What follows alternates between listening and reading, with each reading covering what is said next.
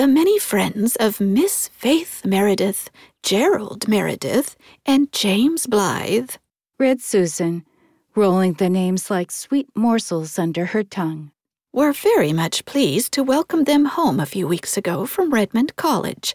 James Blythe, who was graduated in arts in 1913, had just completed his first year in medicine. Faith Meredith has really got to be the most handsomest creature I ever saw, commented Miss Cornelia above her fillet crochet. It's amazing how those children came on after Rosemary West went to the manse. People have almost forgotten what imps of mischief they once were. And, dearie, will you ever forget the way they used to carry on? It's really surprising how well Rosemary got on with them. She's more like a chum than a stepmother. They all love her, and Una adores her. As for that little Bruce, Una just makes a perfect slave of herself to him. Of course, he is a darling, but did you ever see any child look as much like an aunt as he looks like his Aunt Ellen? He's just as dark and just as emphatic. I can't see a feature of Rosemary in him. Norman Douglas always vows at the top of his voice that the stork meant Bruce for him and Ellen and took him to the manse by mistake. Bruce adores Jem, said Mrs. Blythe. When he comes over here, he follows Jem about silently like a faithful little dog, looking up at him from under his black brows. He would do anything for Jem, I verily believe. Are Jem and Faith going to make a match of it? Mrs. Blythe smiled.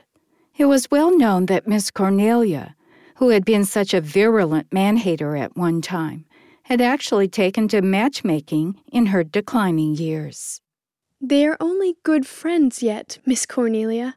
Very good friends, believe me, said Miss Cornelia emphatically. I hear all the doings of the young fry.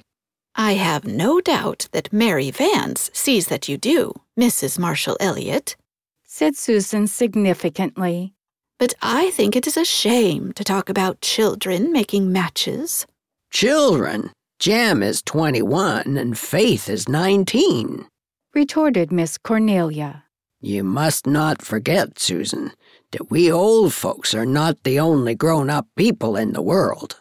Outraged Susan, who detested any reference to her age, not from vanity, but from a haunting dread that people might come to think her too old to work, returned to her notes. Carl Meredith and Shirley Blythe came home last Friday evening from Queen's Academy.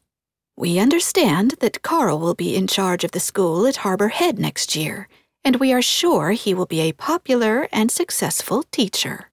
He will teach the children all there is to know about bugs, anyhow, said Miss Cornelia.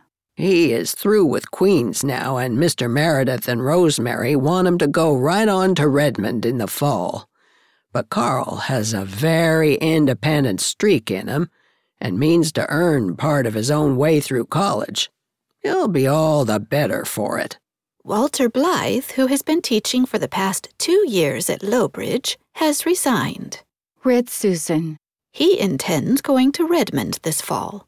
Is Walter quite strong enough for Redmond yet? Queried Miss Cornelia anxiously. We hope that he will be by the fall, said Mrs. Blythe.